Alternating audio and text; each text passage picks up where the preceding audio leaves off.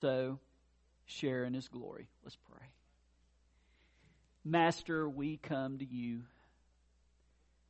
Grateful, Father, that this time between, Lord, between our sins forgiven, when we're with You and there is no sin, that there is power available, Lord, to walk close to You.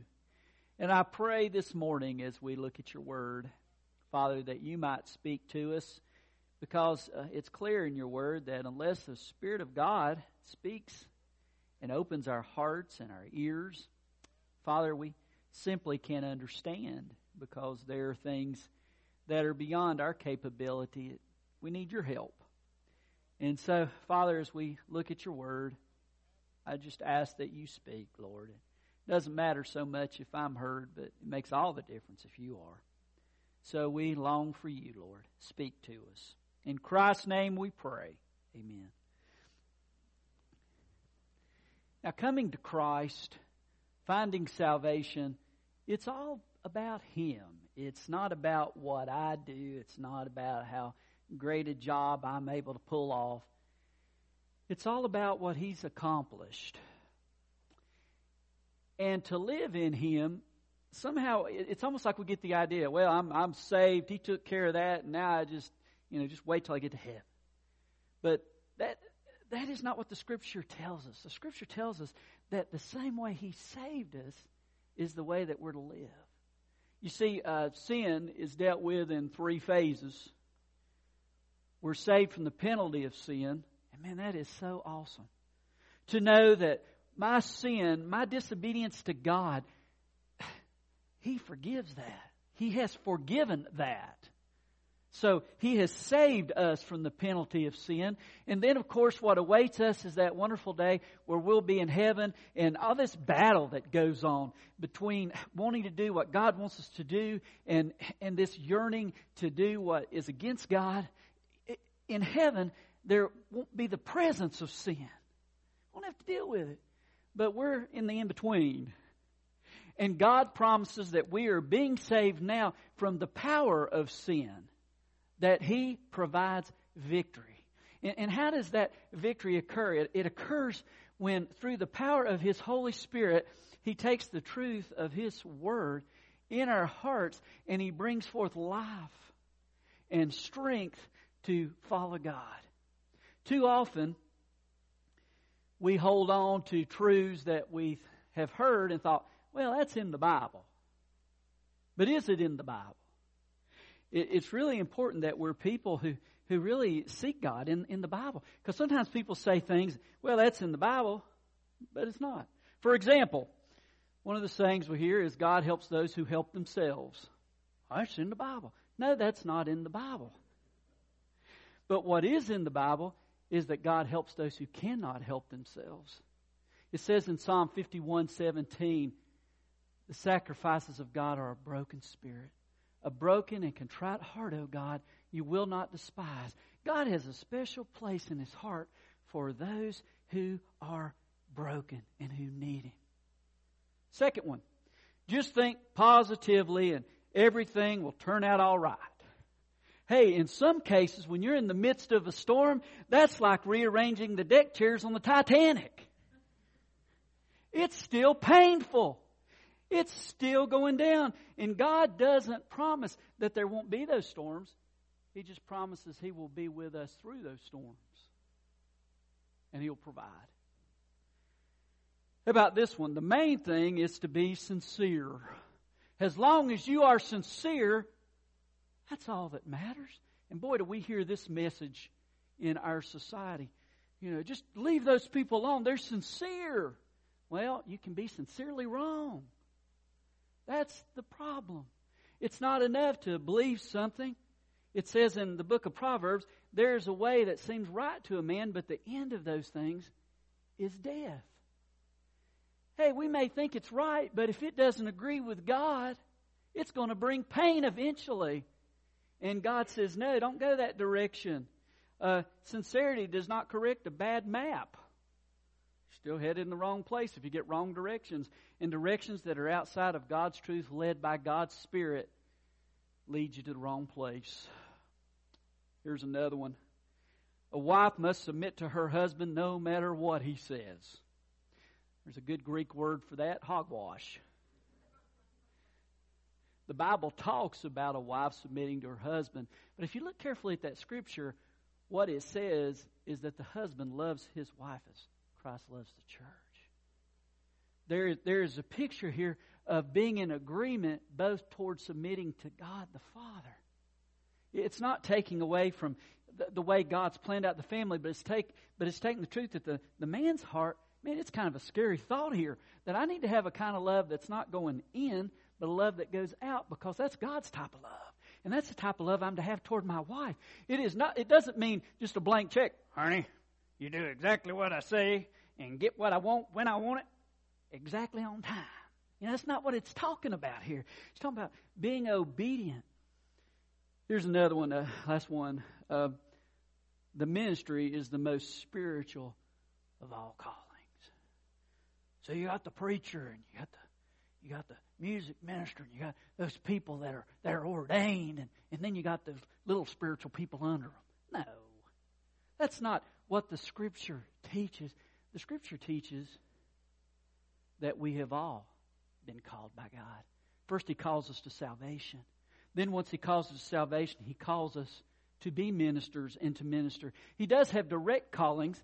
And for example, 1 Timothy 5:17 says, the elders who direct the affairs of the church well are worthy of double honor, especially those whose work is preaching and teaching. So yes, there is to be a respect for those who are called to serve in ministerial positions, but no less for those who are brothers and sisters in Christ, that they too are ministers and special. And preaching is not to be the opinions of a preacher. It's to be from God. It's to come from His Word, and it's to come from His heart. I love that. I've gotten where I quote it a lot, Psalm 119, 130, that tells us that the unfolding of your words, gives light and understanding to the simple. Not my words, but God's Word gives light. It opens our eyes. It gives us the truth that our heart so needs. But preachers, just like everybody else, oh boy, can we disobey God, and can we break His heart? And we've heard those stories too, and it breaks my heart, as I've known friends that have fallen away from God. Remember, as I thought this, remember Bob Harrington, the chaplain of Bourbon Street? Some of you have been with the church, in the church for a while. He was a guy that he just opened up a church down there on Bourbon Street, down there in Louisiana, and before long, God just used him. He did a mighty work. But then he moved away from God for years. Matter of fact, I won't read to you. This is from his testimony. He says, after having served God for many years as chaplain of Bourbon Street, I began to leave my first love for the Lord. Fame, fortune, and frolic got me off the track. I had been on all the major talk shows, Donahue and Oprah, and as well as having my own syndicated TV show. Money got to be no object. Dollars flowed in. Making money began to be my focus. I began listening to the young women who bragged on how good I was and how good I looked, and became addicted to their ego boosts. I finally left preaching altogether and went strictly into very successful years as a motivational speaker, finally leaving God completely out of my life. Listen to what he says. I was miserable, living, existing on fun and thrills, little happiness, no joy. Fortunately, that's not the end of the story. He says, one night while in Los Angeles, California, I was considering jumping out of a window when the phone rang and my friend, Rex Humbard, asked me, Brother Bob, aren't you ready to come back? I cried, yes, I'm so ready. He then led me in reading the 51st Psalm and praying David's prayer of restoration. Suddenly the burden of guilt was lifted, and I knew that God had other plans for my life. These years since then, I've been growing and rebuilding, and I'm thrilled to say I'm back, and it's still fun being saved. Isn't it great that no matter how far we run away, if we're His, He still loves us. He said, Brother Bob, you ready to come back? And He still cries that out to us. Maybe you're sitting here today and you feel so far away from God, and God says, but I'm not that far away from you. Come back, I'm here. Salvation's by faith alone. It's through faith alone, by grace alone, in the cross alone. And if Jesus picked up the complete payment for our sin, does it not make sense that He will give us the complete power we need to live it out? Colossians 2:6-7 says, so just as you received Christ Jesus, continue to live in Him, rooted and built up in Him, overflowing in thankfulness as you were taught. How did you come to Jesus? God, I have nothing to offer to you. My good works they're really small, and they're not going to meet what you need. And God says, it's not about what your good works are. It's about my good work. And so it wasn't about my strength. It's about His. And so how did I receive Him? Coming with empty hands and receiving a full heart. So that means how am I to live? Same way. God, fill my heart. It's not what I bring, but it's what You've brought. And Lord, help me to live in that strength, God. Here's another one, Philippians 1:6. He who began a good work in you will carry it on to completion until the day of Christ Jesus. What is the call? He says, hey, I know you. I'm with you. I'm doing the work, and I want to keep you. I'm going to keep you until that day. Until that day. Turn me to the book of 1 Thessalonians. Near the Old Testament. I want to look in that final book, chapter 5, and I'm going to be looking at some final instructions here. He starts here at verse 12. He says, now we ask you, brothers, to respect those who work hard among you, who are over you in the Lord and who admonish you.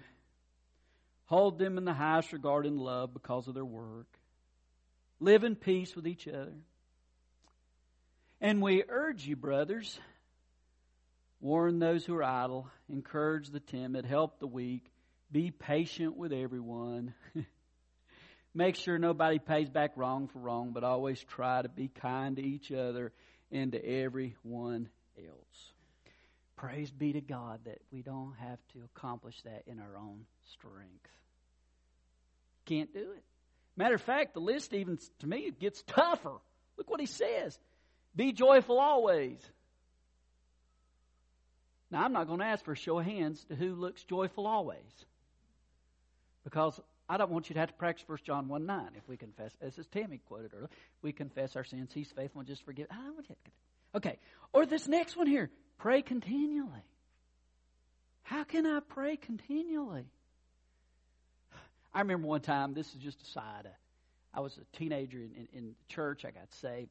We had a little prayer meeting, and we got to praying. We got to pray, and the guy, all of a sudden, I feel him slap me. I said, what was that about? He said, you fell asleep and you were snoring.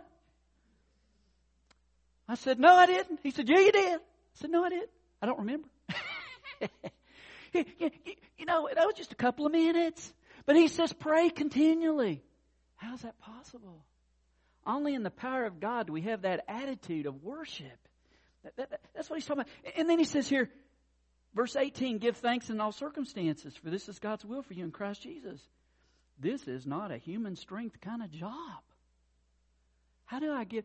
Notice it says, it doesn't say give thanks for all circumstances. Some circumstances you stink. But it says, in those circumstances, have a heart that's thankful. Then he says, do not put out the Spirit's fire. Boy, sometimes I feel like I'm stomping God's Spirit everywhere. Got to trust Him. Do not treat prophecies with contempt. Test everything. Hold on to the good. Avoid every kind of evil. You look at those. How in the world can this be accomplished? God, how am I supposed to follow these commands? I can't do it, Lord. I'm too weak. This just doesn't seem possible. Praise God for the next verses. Look at this. Verse 23, 24. May God Himself, the God of peace, sanctify you through and through. May your whole spirit, soul, and body be kept blameless at the coming of our Lord Jesus Christ. The one who calls you is faithful, and He will do it. It's not fully up to me. He says He will provide that power to do it. That's what we're talking about here in this Spirit-controlled life and in following Him. God, help me to be honest before you, Lord, to guard my heart, as it says in your word. It's a wellspring of life, to let you work through me. And Father, help me not to just always get bogged down in my sins, but Father, to live in the joy and to pray continually and to give thanks and to see you in the circumstances instead of get bogged down with me, because I'm forgiven, Lord. And let your Spirit just come out of my life, God. Help me not live under this drag of sin, but to live in the victory you provide. Man, that's what matters. Lord, don't let me get bogged down with my failures. Oh, Lord, ran that stop sign and got my picture. Oh, no. Oh, Lord, I sped through that speed trap and they got those little cameras and they got my picture again. Lord, don't let me create a photo album. Oh, my. God says, hey, let's not get bogged down there. Let's go through the scripture here, verse 12, back to Romans 8. He says, therefore, brothers, and we say sisters too, we have an obligation. What's that obligation? But it's not to the sinful nature to live according to it. No, that's not what we're to do. He goes on, he says, for if you live according to the sinful nature, you'll die. But if by the Spirit you put to death the misdeeds of the body, you will live. He says, hey, don't live that death-like existence. Don't live in hostility and in disagreement to God. Don't miss His peace. Don't miss His joy. Don't miss that fruit of the Spirit that He wants to come forth from your lives. Don't miss that. That's the death-like existence. Live that Spirit-controlled life. And so that there's something that it just doesn't make sense to the world, and that something is Jesus Christ. That's the call. Listen to this one piece some guy wrote. I couldn't find who wrote it, but it says, a young man named Sinner once received from his father a beautiful bright red convertible. He named it Salvation. Sparkling, new, clean, powerful, it delighted the young man so much, especially because it was a gift. He could never have afforded it. So delighted, the boy even changed his name from Sinner to Saved.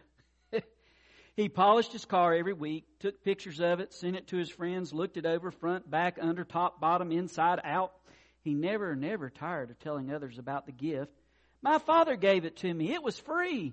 Some days later, Saved was seen out on the highway pushing Salvation. An individual named Helper walked up and introduced himself and asked if he could assist. Oh, no, thanks. Just out enjoying my new car, said Saved as he wiped the sweat off his face. Just had a little trouble because my bumper kept cutting my hands, especially on these hills. But then a nice man helped me, showed me how to mount little rubber cushions here underneath the bumper. And now I can push this thing for hours without a blister.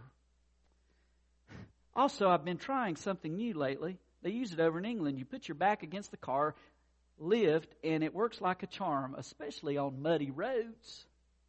Helper asked, have you pushed the car very far? About 200 miles altogether. It's been hard, but since it was a gift from my father, that's the least I can do in return to thank him. Helper opened the door on the right side and said, get in. After hesitation, he decided it was worth a try. He slid in on the passenger side and rested for the first time since he'd been given the car. Helper walked around, opened the door, slid behind the wheel, started the car. What's all that noise? He said.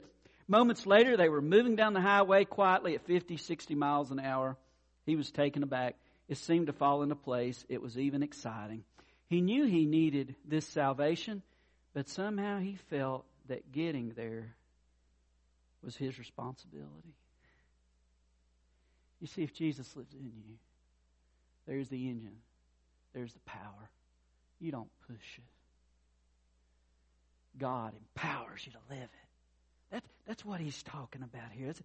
Other religions, that's the difference you hear between religion and Christianity. Religion is me trying to push that salvation.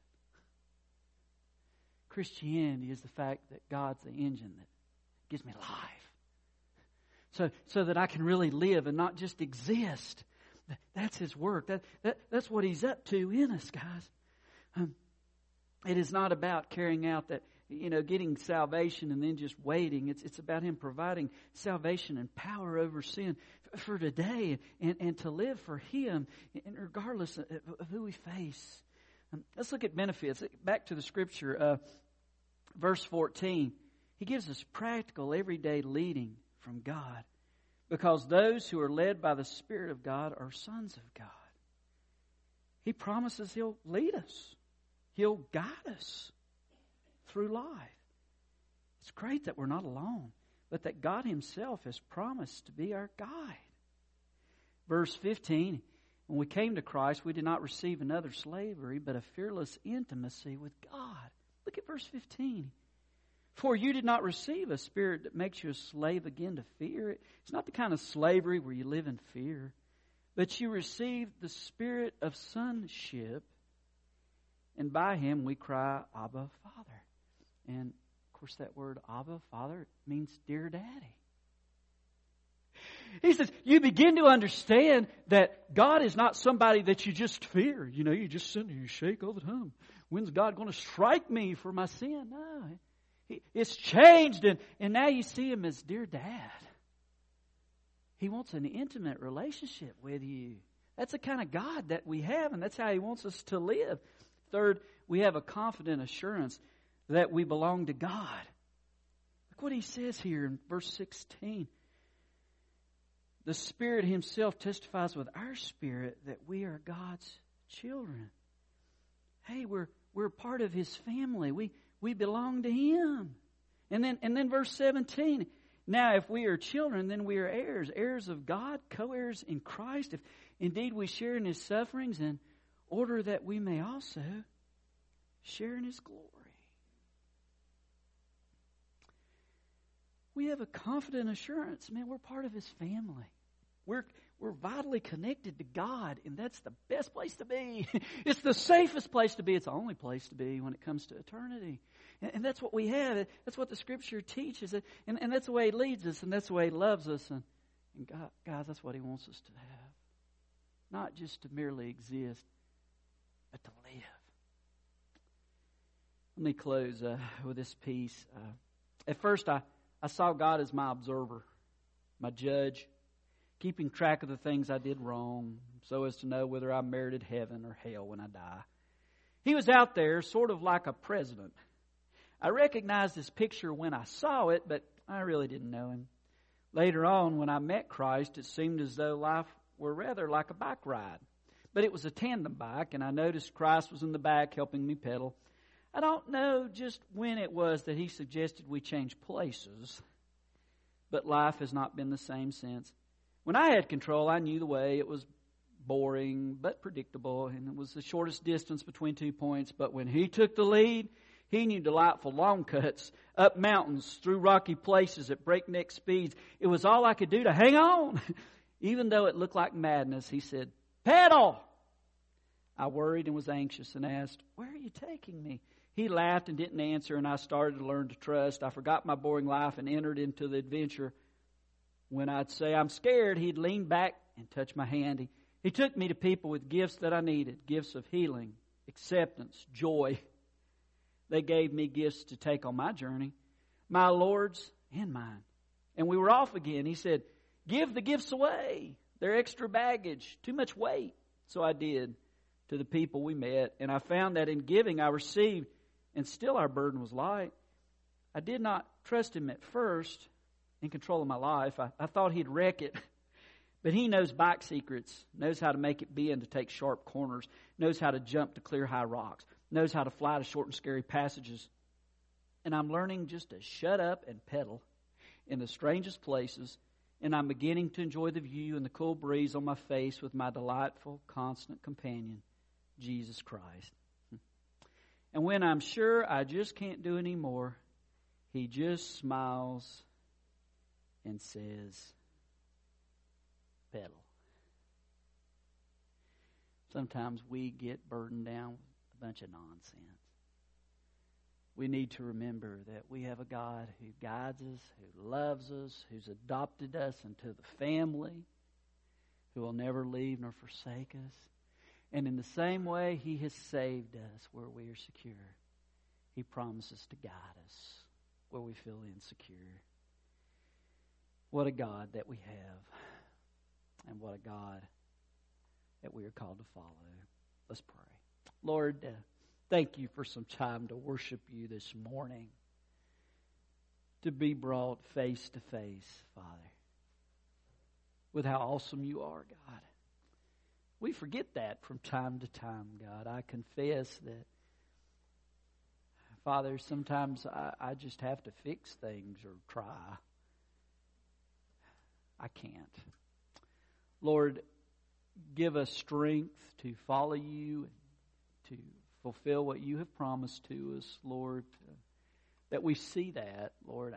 It's no question You're able to do it and You want to do it. The big question is, are we in the way? And I pray this morning, God, that You'd help us to seek out that and to answer that question honestly. And Father, if there's something we need to do, Lord, may we repent. And that just means to stop and go Your direction. So may that be the case, Lord. And maybe there's one here that has never found that forgiveness of the penalty of sin. We would be amiss, Lord. I always run to the cross. I don't want anyone to miss that. Father, if someone for some reason has not bowed to Jesus Christ and found forgiveness and a new life, may it be today. May that one come. Father, just trust You. And Lord, a little selfishly too, I ask they come let us know. Love to hear what You're up to, Lord. Have an altar that's open. You know the burdens, Lord. You say give them to You. May this altar be a place where people can come and to lay the burdens down, turn to You. Father, we need You, Lord. We're a weak bunch. Grateful You're a strong God. I pray, Father, that as we have a time we call invitation and response to stand and sing, that we'd do more. We would follow You, whatever that call may be from You. In Your name we pray. Amen.